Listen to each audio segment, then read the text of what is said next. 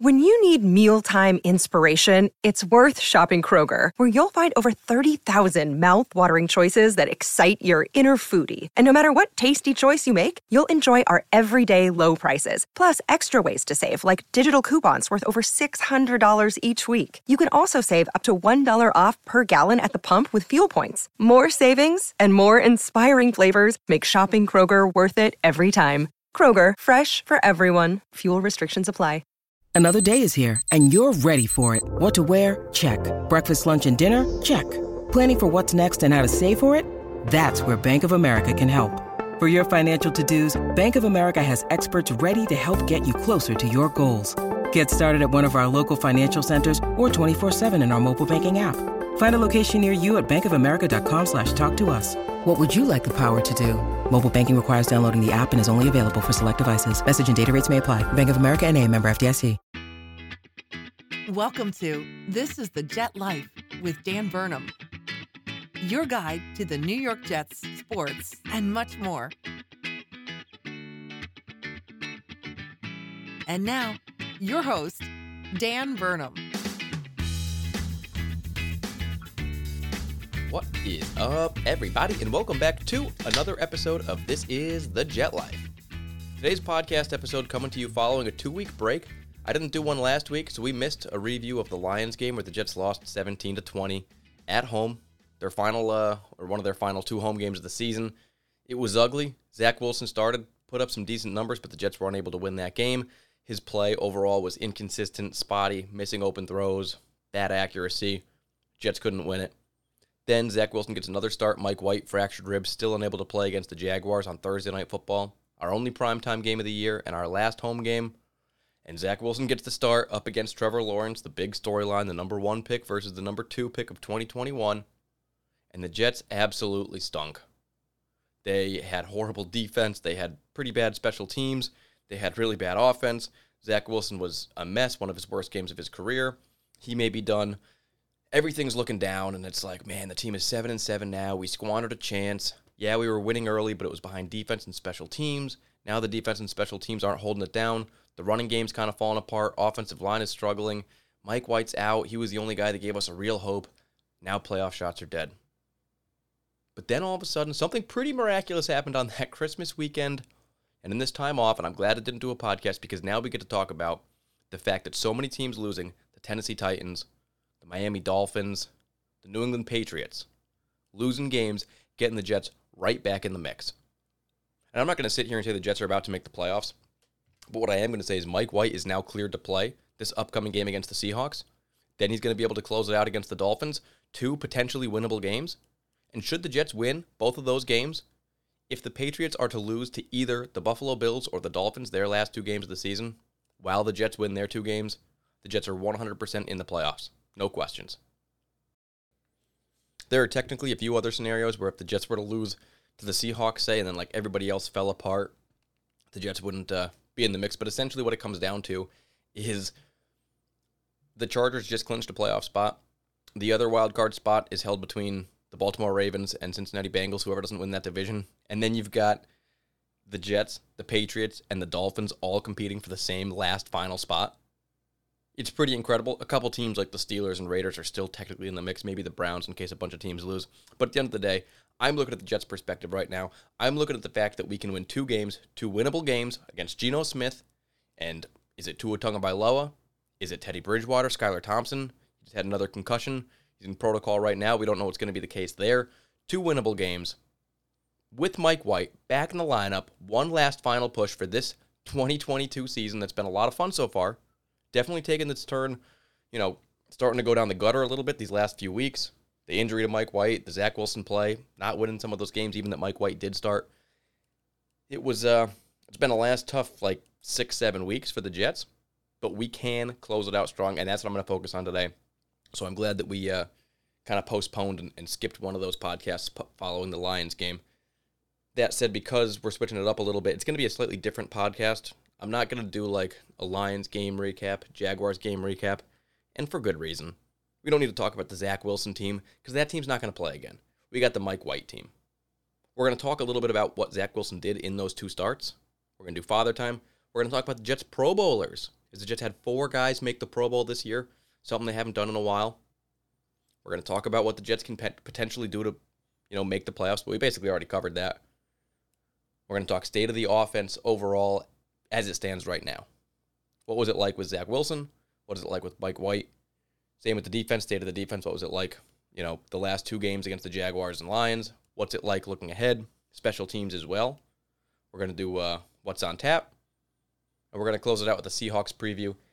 And that's about it. The last 2 games sucked. Specifically the Jaguar game, so freaking ugly. We're playing Chris Streveler. I don't want to talk about him too much. We got to move on, and there's greener pastures ahead. Literally, figuratively. Let's go New York Jets, pun intended. Whoo! We're back. And it's funny because, I was super down and depressed after the loss to the Jaguars. It's freaking over. I can't believe it. This is the worst. How could this happen? Pretty depressed after the Lions game, too. And I was ready to just be like, well, this season's over. We can look towards next year. Got to, pick myself back up. And I was just in the process of picking myself back up. And then those teams lose and get the Jets right back at the mix. And it's like, wait a minute, what? Are we going one more time? You're going to build me back up one last time to knock me down one more time? Probably. But I'm ready for the ride. We've been doing it all year. Let's go. The roller coaster continues. The Mike White experience is back on. So now, before we get into the podcast, I need to remind you to rate, review, subscribe to this podcast anywhere podcasts are found. Title is Gangrene Nation Podcast. The series title is This is the Jet Life. You can also follow me on Twitter at Jets_Dan.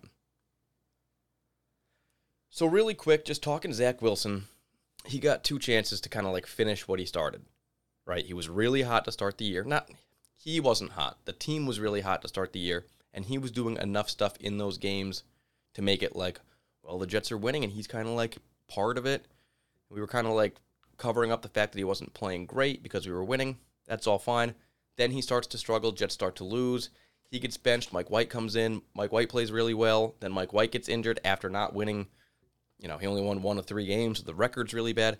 And it's been kind of a nightmare. But Zach Wilson had the opportunity to come back in and play the Lions and the Jaguars, reclaim his spot as starter of the team, get the record back in the positive column, get us into the playoffs, and finish the season that he was part of in the beginning. Unfortunately, those 2 losses, not good performances from him, and he was kind of the reason that we lost.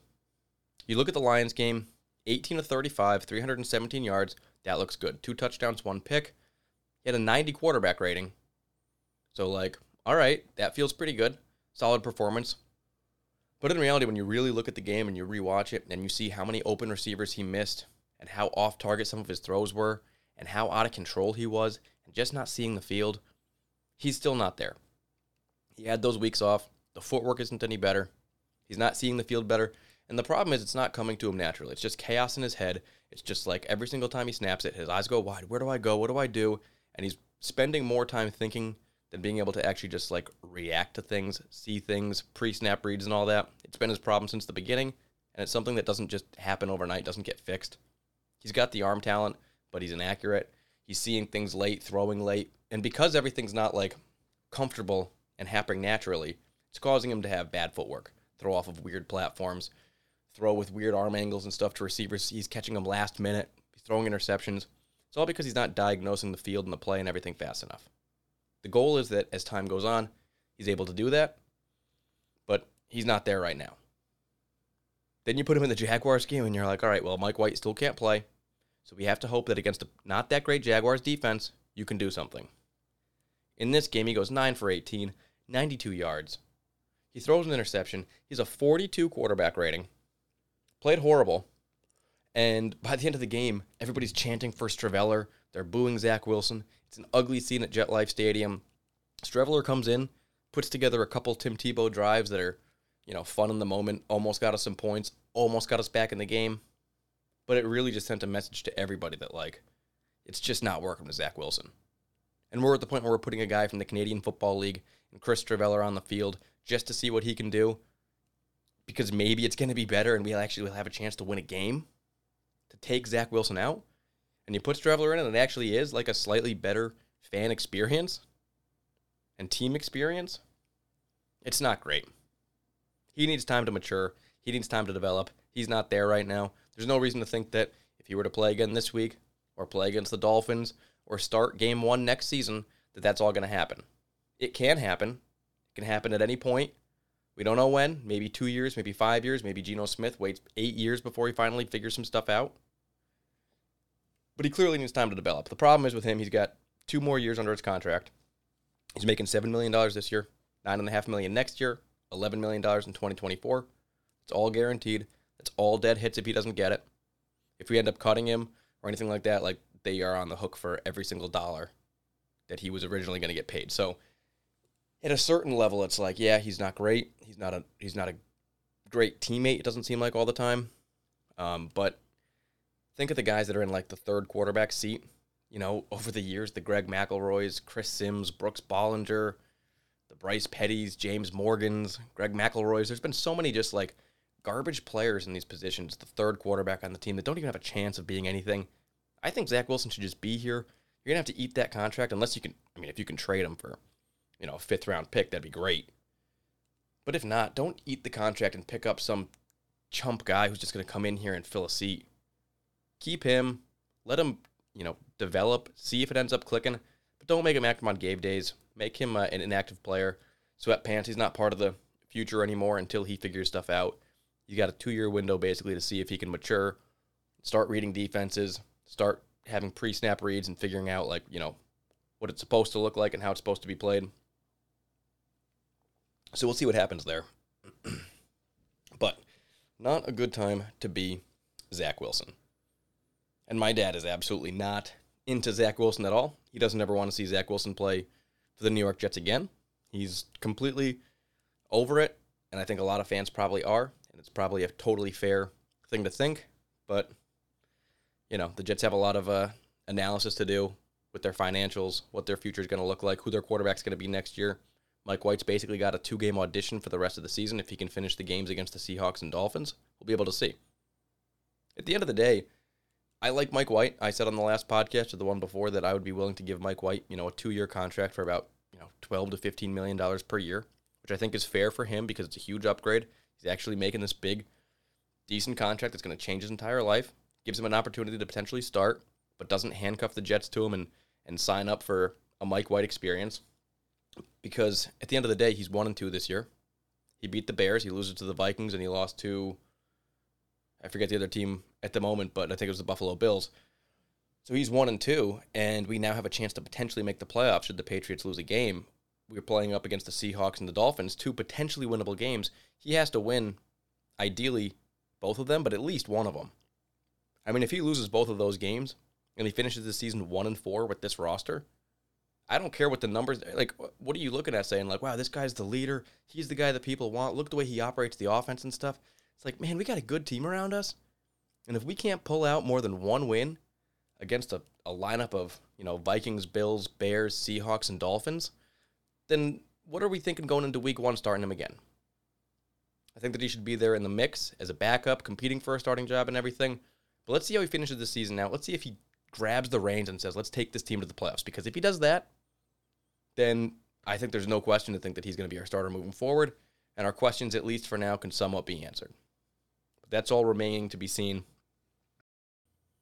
So it's no secret my dad doesn't like Zach Wilson. He tells me every single day that he's over it, but I'm like, Dad, I know there's so many other thoughts that you have on this team and what's going on, and this is a pretty emotional spot.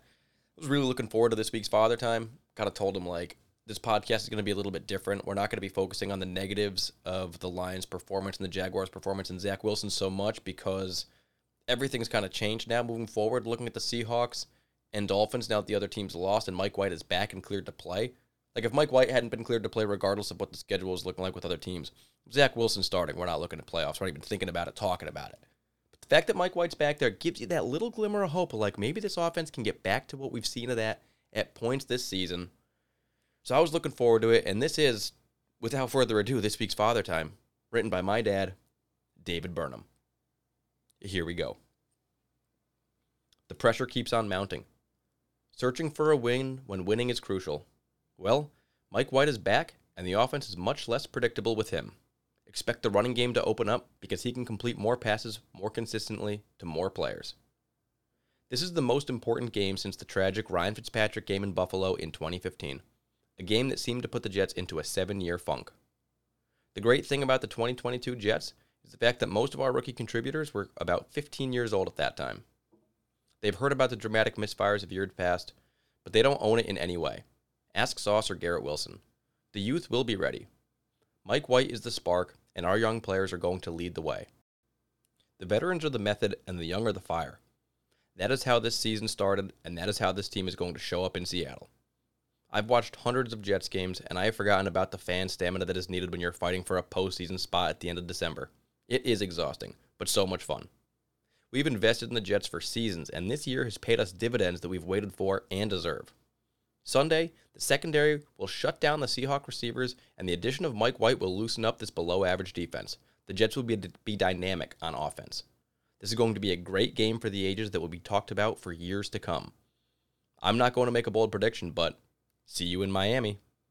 Go Jets. End scene.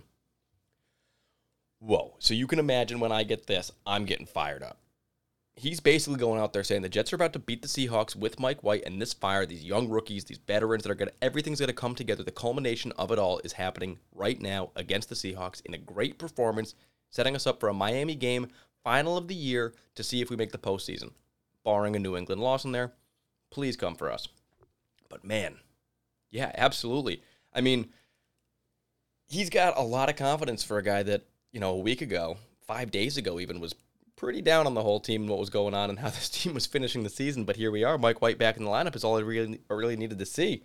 When he was told Mike White's cleared to play, he called me yesterday instantly when the news broke, and we talked on the phone for probably 90 minutes, as we do when we get in one of these Jets conversations, going through contracts of players and who's upcoming free agents and what do we need to do against this team and that team and, touching everything. But at the end of this whole thing, it's a roller coaster, and he's one more time signing us up. I've seen him a few times this year say that X game, whatever game is upcoming, is the most important game of the season. This is a must-win. This is a game the Jets are going to show up for. He's said it a bunch of times. Sometimes he's right, sometimes not so much. But when he's talking about this, talking about playing the Seahawks, and that team that's, frankly, in the same kind of situation the Jets are in, started kind of hot and then fizzling out a little bit. Yeah, I know we're playing in Seattle, but I think we're going to win. And I think Mike White's going to do exactly what he said, open up that offense, be a little bit less predictable, get that running game going again, get our offensive weapons back in line. Now, we got to see Mike White finish a game. Mike White's only played, 5-6 games in his Jets career, and he's left 2 or 3 of them injured. So, yeah, the guy right now, we got to see him get through these final 2. But if he sticks it out, man, yeah, potentially playoffs, potentially one final game, sushi week in Miami, to see if the Jets can make the playoffs. It would be incredible. I'm not going to look too far ahead, but that's what's on the horizon for the Jets. After this roller coaster up and down, we now can set our sights on something, again, that is positive, potentially a little bit more than just a solid regular season. So thank you for the Father Time, Dad. Much appreciated. Before we go to the next segment, we do have to take a quick commercial break. Alrighty, and welcome back to This is the Jet Life. We're going to talk about a lot of stuff coming up, offense, defense, special teams, Seahawks preview, and everything. But first, I want to just check in real quick on those Jets Pro Bowlers, because the Jets fans are really, really good at voting for their players. Rookie of the Week, Player of the Week, AFC Offensive, Air Player of the Week, all that stuff. If the Jets are nominated for them, a lot of times they're winning. And for the Pro Bowl, I was kind of excited to see who would be nominated. There were a lot of guys that were in the mix, a lot of good Jets players this year. Not necessarily the very best at their position, but very loved players and a fan base that's super passionate about their players. And a lot of guys that potentially would be deserving, especially coming from a team that has not had a lot of Pro Bowl players in the past. 10 years or so. It's been sparse, to say the least. But I was very active in voting. And personally, this is kind of like one of those things that I feel like if the Jets can get a bunch of players into the Pro Bowl, maybe some non-deserving players, just say they get some non-deserving guys into the Pro Bowl, it sends a message to kind of other players and upcoming free agents that this fan base cares about its players. And yeah, maybe C.J. Mosley isn't the best middle linebacker in the league, but if you want to be the Pro Bowler and you want to have the fan bases love you and get that big, widespread recognition and that accolade in your career and everything, this is one of the teams to be. The guys that he beat out that maybe are slightly better than him, that didn't get voted in, well, playing for the wrong fan base. Got to come play for the New York Jets. It's one of those things that we can control from a Jets fan perspective that makes the experience for the players better. When there's so much negativity in the media and all that stuff with the New York fan base that isn't a good thing, this is one of the few things that I think is a positive draw for the team. So the Pro Bowlers this year, Sauce Gardner, absolutely awesome. No surprise there. His running mate, DJ Reed, did not make the Pro Bowl. Travesty. Don't love that. Defensive captain, CJ Mosley, he makes it. You know, he probably isn't the best linebacker in the entire league, at least in the AFC. But at the end of the day, this is fan voted for a portion of it, and CJ Mosley is the veteran presence, the team captain, the leader, the heartbeat of one of the best defenses in the league that's been so much fun to watch. And of course, everybody was voted in before this past Jaguars game where everything really was the ugliest, especially in the middle of the field. But CJ Mosley has had a very, very good season. He's a well-known player, a well-respected player, and he does more. I always talk about how he does more for the team than what is shown on the field. And so I think it's great that he gets voted in because people are like, well, if you look on the field, it's like, yeah, but his whole game, it's more than that, and I think that's why fans are willing to vote for him, because we see that in him. Quinnen Williams was an absolute slam dunk, no question he was going to make it. And then you got Justin Hardy, special teamer, makes it as well, who, again, maybe not the best at his position in the entire NFL or in the entire AFC, but the guy's been good, he's a captain, and we get our guys in. A couple little notes, this is the first time in the last 4 years the Jets have had multiple Pro Bowlers making it. And Sauce Gardner, who's a rookie making the Pro Bowl, he's the first guy since Eric McMillan, the safety, to do it back like 20, 30 years ago. So pretty cool for the Jets. You can see that things are turning around for the franchise. You can see it in the record, but you can see it on the field and with the players. I think if you're a Jets fan, there's a lot of positivity about the future, regardless of what's going on this year, specifically under center and everything. I think everybody basically feels really good about the direction the team is headed. And this Pro Bowl is just one small little example of that. So very cool. It's not a real Pro Bowl game either this year, I think. It's like Pro Bowl games, probably little like drills and passing attacks and wide receiver drills and stuff for the guys at their position. Similar to like a combine, but more fun and in a fun location with like a fun vacation. So it should be cool. That is our Pro Bowlers. Next order of business, we've been talking about like the AFC East check-in and the playoff sort of race, specifically for the wild card. The Bills are going to win the division, and then it comes down to the Patriots, the Jets, the Dolphins to make the final wild card spot. The other two spots are held by one team from the AFC North, the Bengals or Ravens, whoever doesn't win the division. The Chargers have clinched a wild card spot. The Chiefs will win that division. And then you got that one last spot, that seventh wild card spot. Jets, Dolphins, Patriots. If those teams all just suck for the rest of the season, potentially you could see a team like the Steelers or the Raiders getting into the mix, but not very likely. So what it comes down to, when you really look at it, and there's a website called 538, spelt out 538, and if you look up like NFL predictions, you can actually check the boxes for if each team wins each game, and you can see what the percentage chance of them making the playoffs is. And essentially, if the Jets win both games, they'll have an 87% chance of making the playoffs, and that 13% is if the Patriots win both of their games, they'll take the spot. The Dolphins, at the end of the day, the Dolphins play the Patriots this week, and we want the Dolphins to win because the Dolphins are one game up on the Jets, and we're assuming the Jets win the last two games just because that's the only way the Jets make the playoffs. So we win those last two games, we'll be one game behind the Dolphins, even if the Dolphins win their two games, or their one game before us. Then when we beat them, we would have the same record as them, the tiebreaker because we beat them twice. So we actually want the Dolphins to beat the Patriots this week. Tua Tagovailoa is in concussion protocol, so potentially it'll be Teddy Bridgewater taking the snaps. I don't know if Tua's going to be able to play again for the remainder of the season.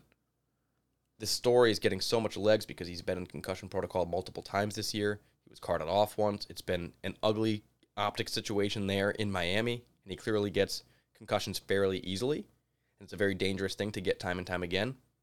You've already got talking heads in the media saying things like, this guy shouldn't be cleared to play again. You're going to have the NFLPA complaining about it. You're going to have owners saying we want our quarterbacks playing. It's very important for the league. You're going to have outcry from the media and the fans. It's going to be a very difficult decision to decide how to move forward with the Tua Tagovailoa concussion situation. But it's going to impact the Jets pretty heavily because we do play them.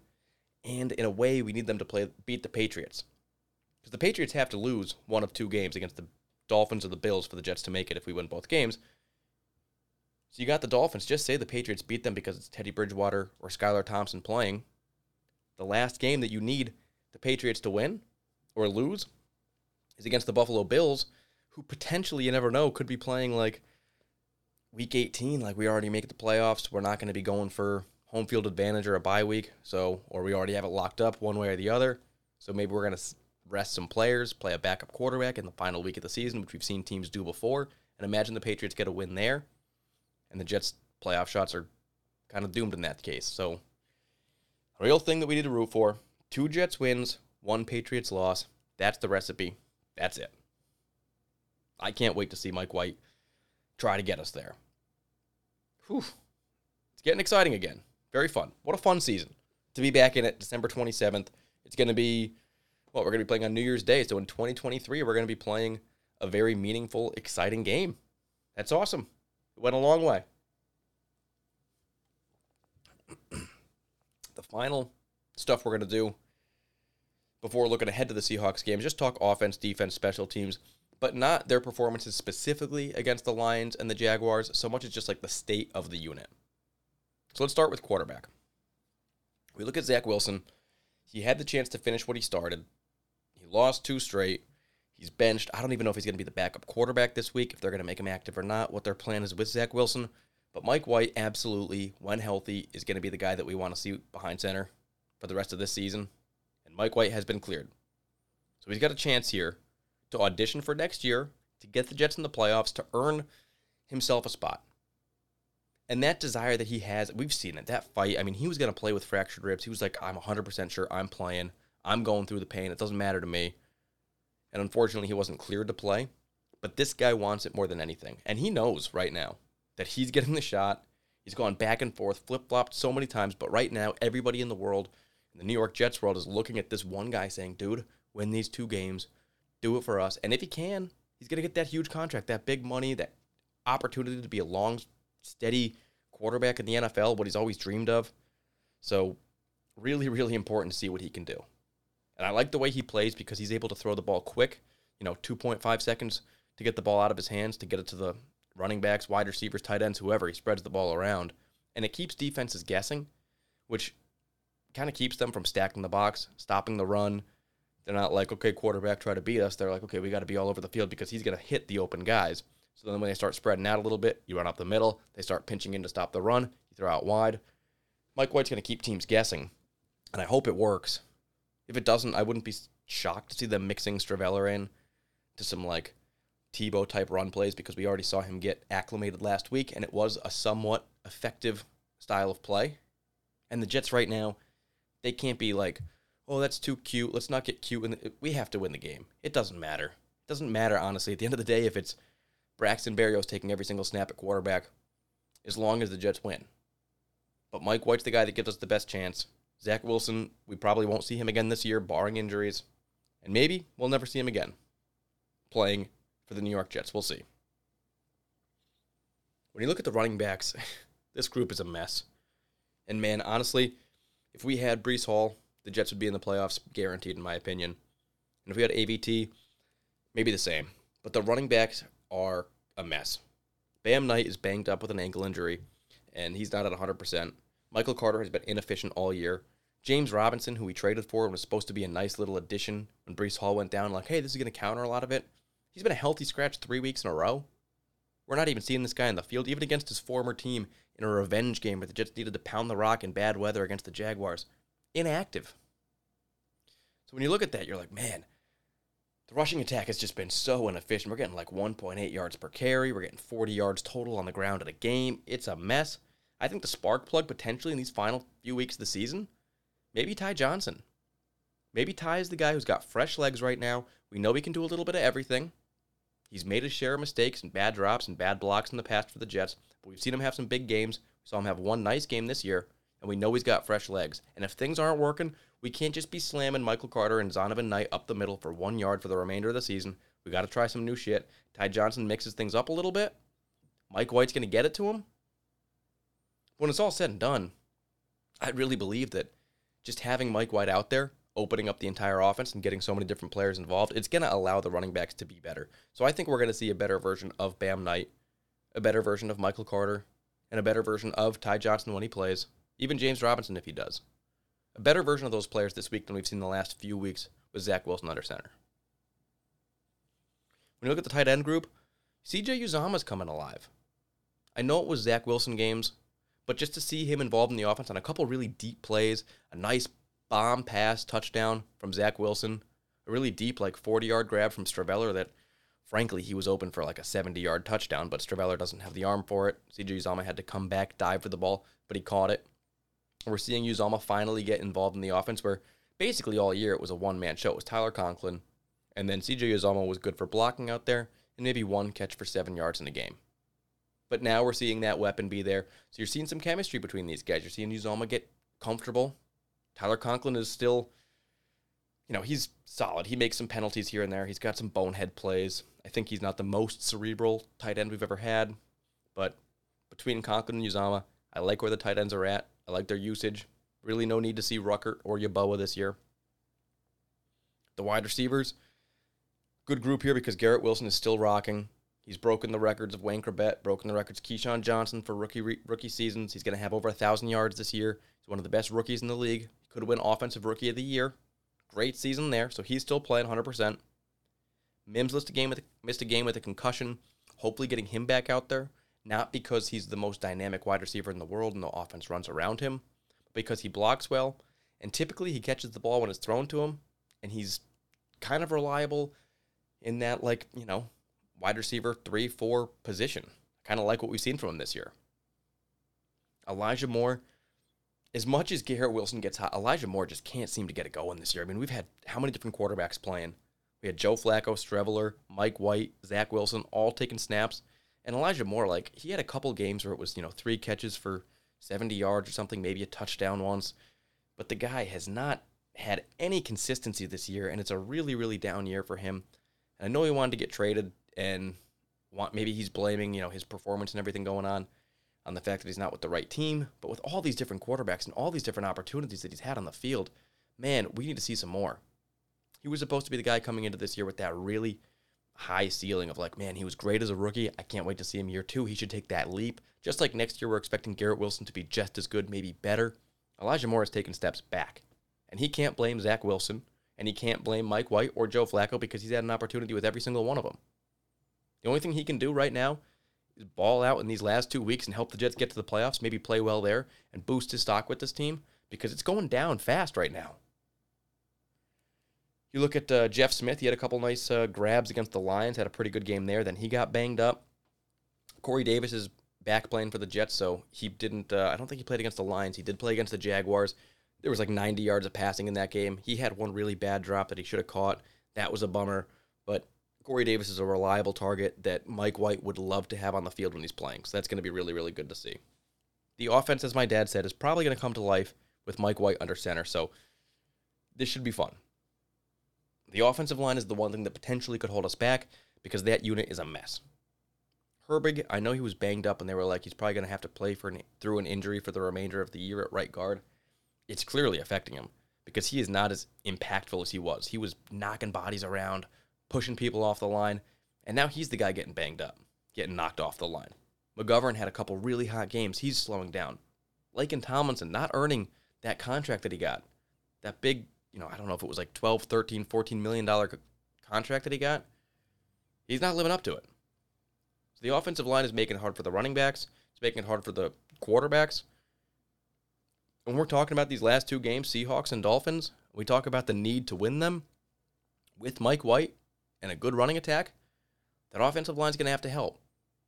And your quarterback's going to have fractured ribs wearing something around his waist probably, but if he gets flattened and leveled and split in half like he did against the Buffalo Bills and Matt Milano, he's not going to be able to play again this year. He could, if that happens on the first drive of the Seahawks game, and Boye Mafe comes off the edge, one of these dudes, Nwosu, rocks him, he could be out on the first drive, and we could be playing a Zach Wilson again, or a Chris Straveller, or a Joe Flacco, all of which are horrible, horrible options compared to the starter. So we really need that offensive line to have its best performances these last 2 weeks. And it's not a crazy pass rush from the Dolphins in the final week of the season. It's not a crazy pass rush from the Seahawks this week. But let's keep our guy upright. Let's keep him healthy. Let's run the ball, make it easy on our quarterback. Let's close it out strong. That is the state of our offense right now. You look at our defense. Quinnen Williams missed a game. He's back. It was the first drive against the Jaguars. He gets ripping up the middle, a strip sack on the very first drive that sets the Jets up for 3 points to take the lead against the Jaguars, and I couldn't have been more excited. Like, he's back, the All-Pro. Quinnen Williams is an absolute dog.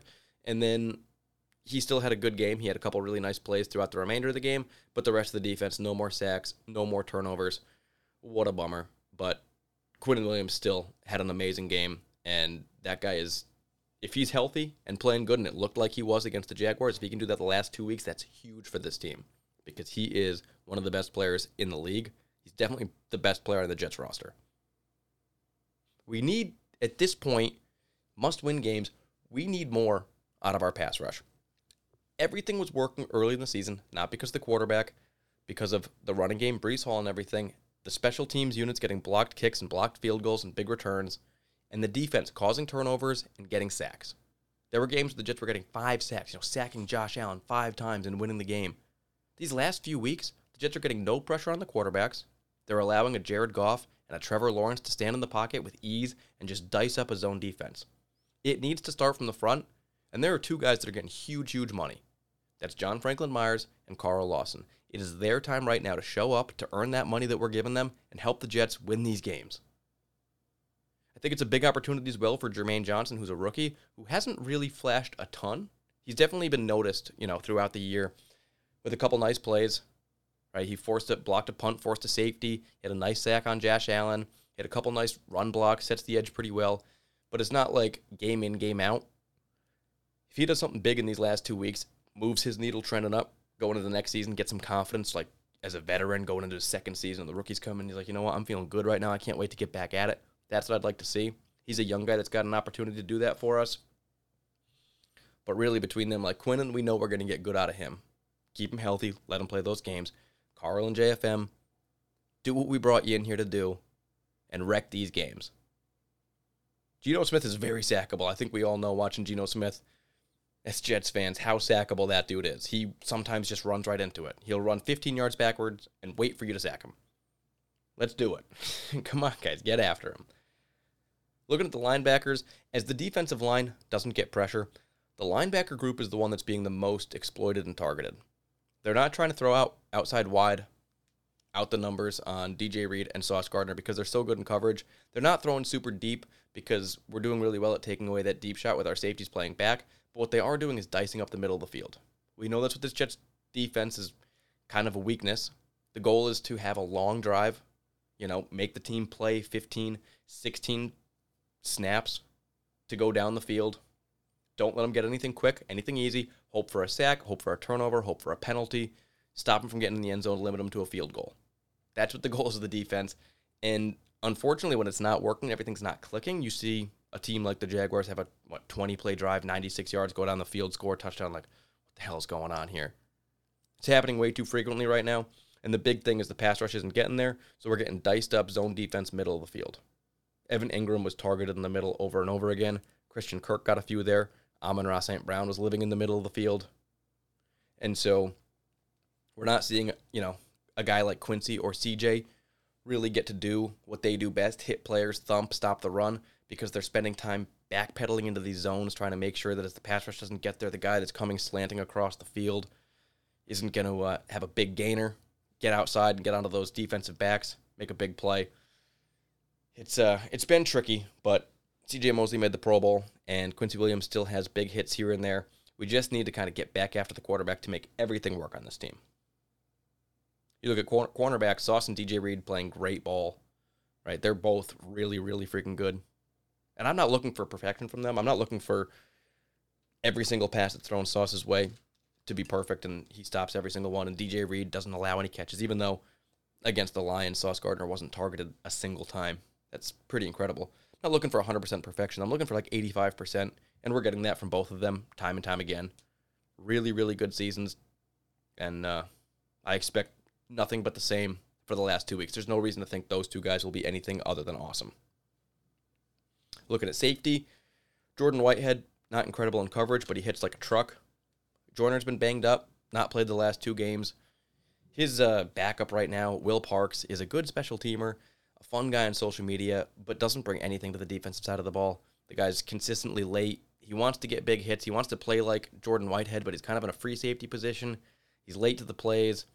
Maybe he's not as much of a liability as like Ashton Davis was, but he's not a big value add there. So that is our defensive side of the ball. Hopefully we get LaMarcus Joyner back to play safety because he is the best safety we have on the roster next to Jordan Whitehead. So that is defense. Now we have to take a quick pit stop at the cooler for a little What's on Tap. That is right, folks. This is What's on Tap. And today, I'm drinking an amber ale made by New Belgium called Fat Tire. You may have heard of it.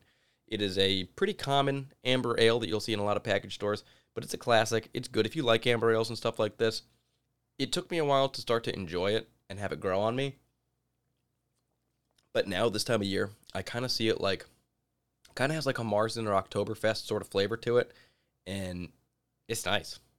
It's brewed out of Belgium, New Belgium Brewing. It's in both Fort Collins, Colorado, and Ashenvale, North Carolina.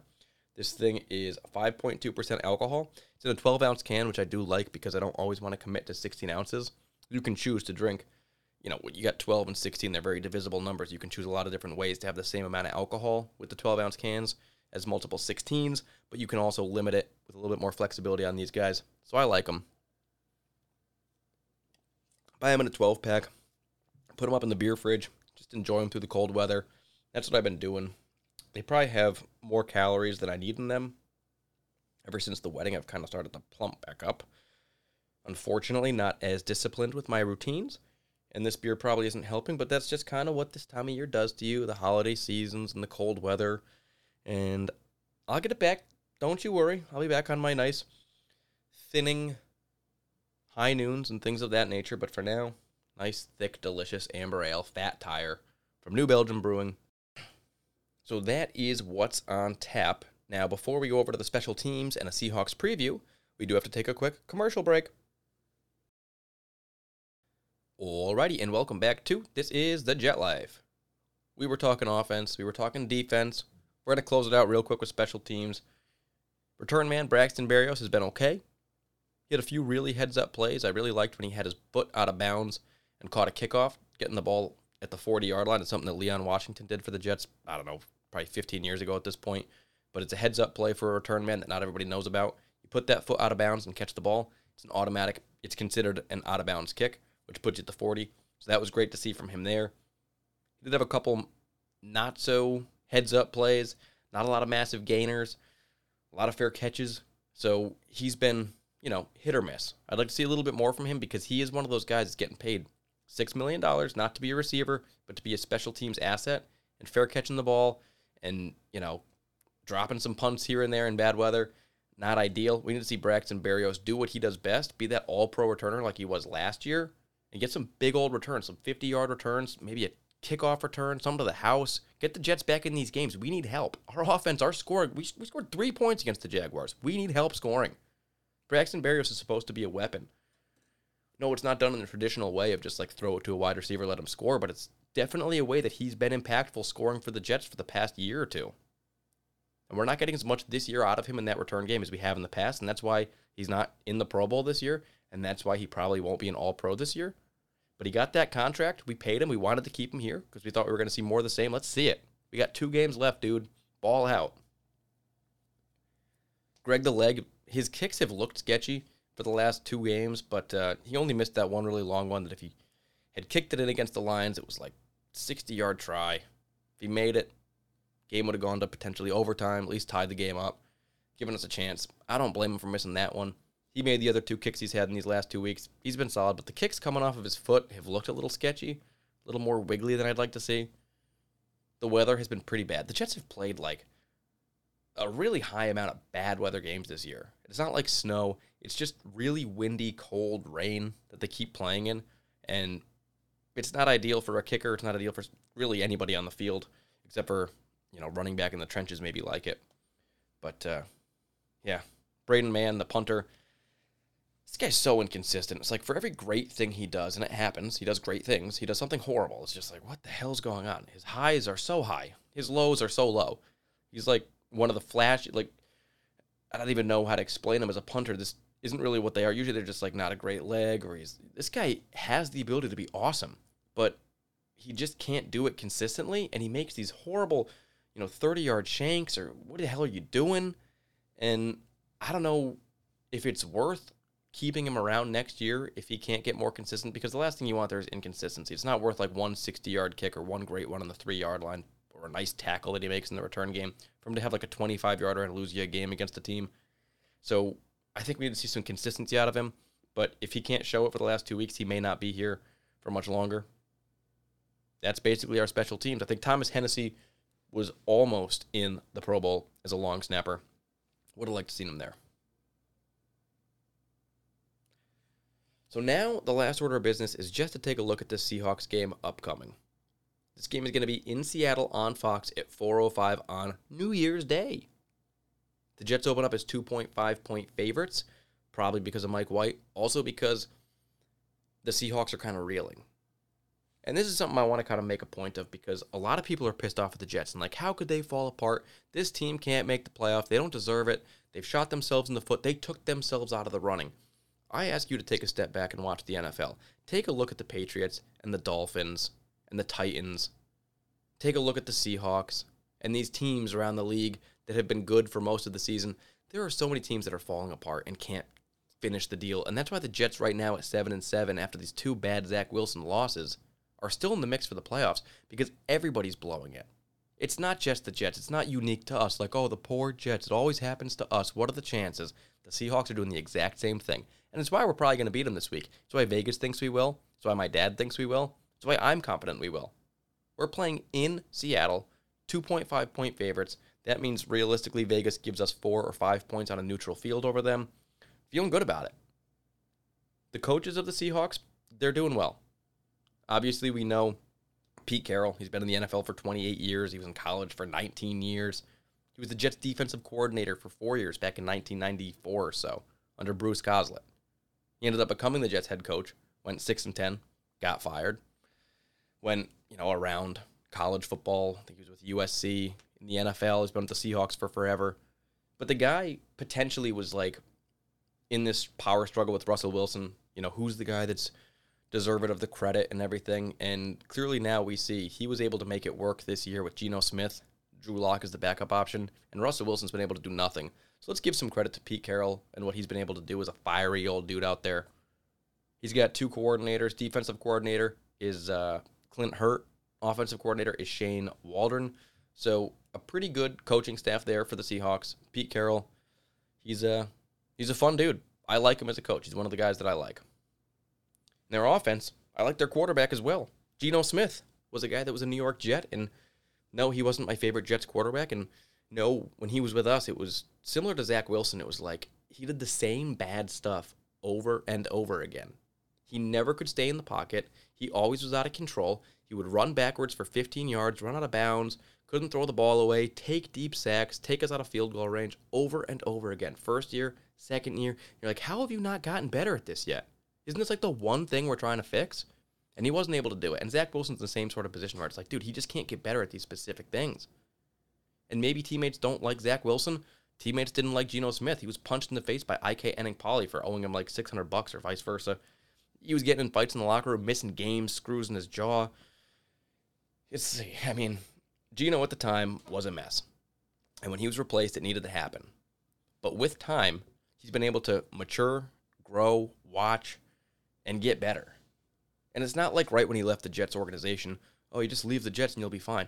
He played for the Giants. He was a backup there, had some opportunities, didn't play well. He's been around. It just took him this long to finally kind of get it. The right coach, the right situation, the right mindset, and he's able to see this stuff, and he's playing pretty well this year. But he still is Geno Smith, right?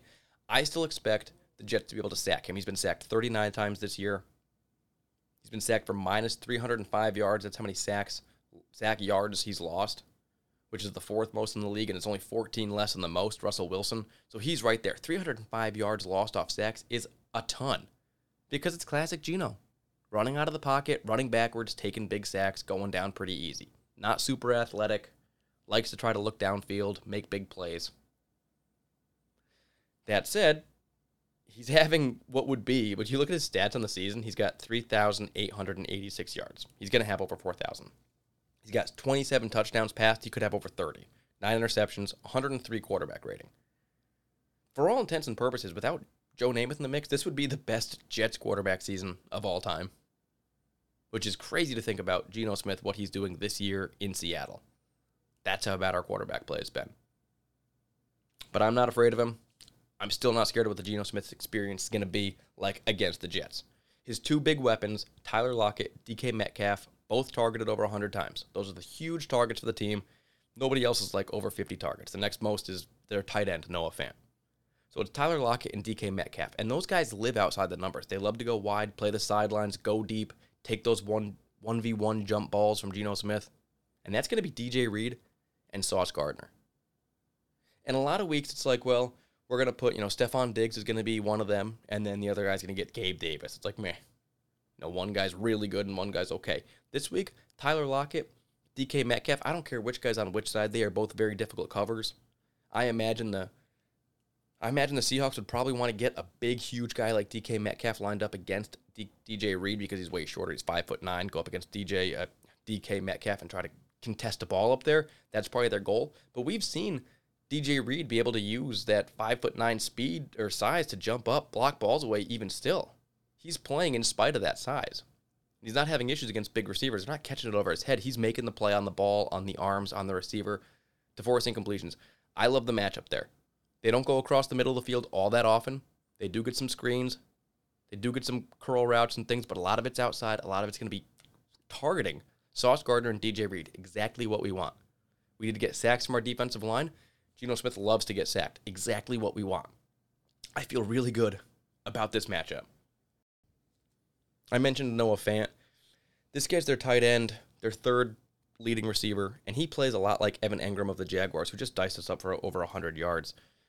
If Geno Smith can get comfortable and dice up our zone defense, expect him to use Noah Fant exactly like Trevor Lawrence used Evan Engram, going across the field, screens, little, whether it's a bubble screen or a delayed screen, slants over the middle, just crossing routes, trying to throw 5, 6, 7 yards and let him get 10, 15 by picking some stuff up on his feet. That's what Noah Fant kind of does. They have another tight end, Will Dissly, who's also pretty good at like the screen game and getting open in the middle of the field. So those are kind of the two guys that you look at that's the weakness against this Jets defense. But I think because we can get the pass rush on Geno Smith, and because we can stop those outside receivers, I don't think they can do enough with Noah Fant and with Will Dissly to really beat us up. Marquise Goodwin's their third receiver. He's fast, but he's not really used that often in their offense. Their running back, Kenneth Walker's having a pretty good season. He's solid. He can catch. He can run. But not super scared of him behind that offensive line. Same goes for Travis Homer and DJ Dallas. Now that Rashad Penny's out for them, he left for the season 8-9 weeks ago. It was a while back. But those running backs, besides Kenneth Walker, not super dangerous. Even Kenneth Walker, he's no Breece Hall. He's a rookie. He's good. But he's not a guy that's going to take this game over on this Jets defense, I don't think. Like I said, they don't have a great offensive line. We need to feast. This defense needs to feast. They need to get back on track and get fired up going into Miami. We got to win this game. When you look at the Seahawks defense, it's not a super strong unit. They have 9 sacks from their linebacker, Nwosu, who's a good free agent signing they picked up. They got some decent guys in the middle like Quentin Jefferson, Poona Ford, Shelby Harris they got from the Broncos. Those are good players. But they don't have a lot going on in their pass rush. They don't have a ton at their linebacker position that I'm super worried about. Bruce Irvin, we've seen him for a while. Jordan Brooks is a solid player. Boye Mafe, he's a rookie that's doing an all right job on the outside. He's got a couple sacks this year, but not super scary. They've got a really, really nice young cornerback in Tariq Woolen who, thinks he should potentially be Defensive Player of the Year or Pro Bowler instead of Sauce Gardner. The guy's tall. The guy's good. He's physical, but he's nowhere near as good as Sauce. He's one of their big players. Let's make sure we stay away from him because he can get a lot done. They also have the cornerback Kobe Bryant, who's a rookie this year and was opposite of Sauce Gardner at Cincinnati. Not as good as Sauce Gardner, but still a decent player. It's not a scary defense. And they're one of the worst in the league. They're one of the worst run defenses in the entire NFL. They're one of the worst defenses overall in the league. And this is an opportunity for Mike White, Garrett Wilson, Zonovan Knight, Tyler Conklin, CJ Uzomah. We got guys across the board that I think, man, I don't want to get too high on it, but I am very, very optimistic about this game. It's hard to think that after what we've seen as a product the last few weeks, how could I possibly see this Jets team and go into this week thinking like it's going to be a good performance? I just feel it. I'm predicting the Jets win this game. Mike White starting, I'm saying the Jets score 31 points, Seahawks 17. A 14.2 score win for the Jets to line up just like my dad said against the Miami Dolphins in the final week of the season. Man, we need that to happen. We need the Patriots to lose, and we can make the playoffs. So, we'll see what happens. Let's go defense. Let's go Mike White. This is every single player in this team. We got a cool roster, a lot of good players, a lot of good coaches and everything. This is everybody's opportunity to shine in, as my dad said, the biggest Jets game since that Ryan Fitzpatrick game of 2015, final week of the season where the Jets lost and missed out on the playoffs. This is that. And if they win, next week against the Dolphins will be that. So here's to hoping for at least one more week and having at least one more fun week of football going into 2023. Hope everyone had a good, safe, happy holiday. Happy New Year. Can't wait to see what happens against the Seahawks. I'm Dan Burnham, and this is The Jet Life.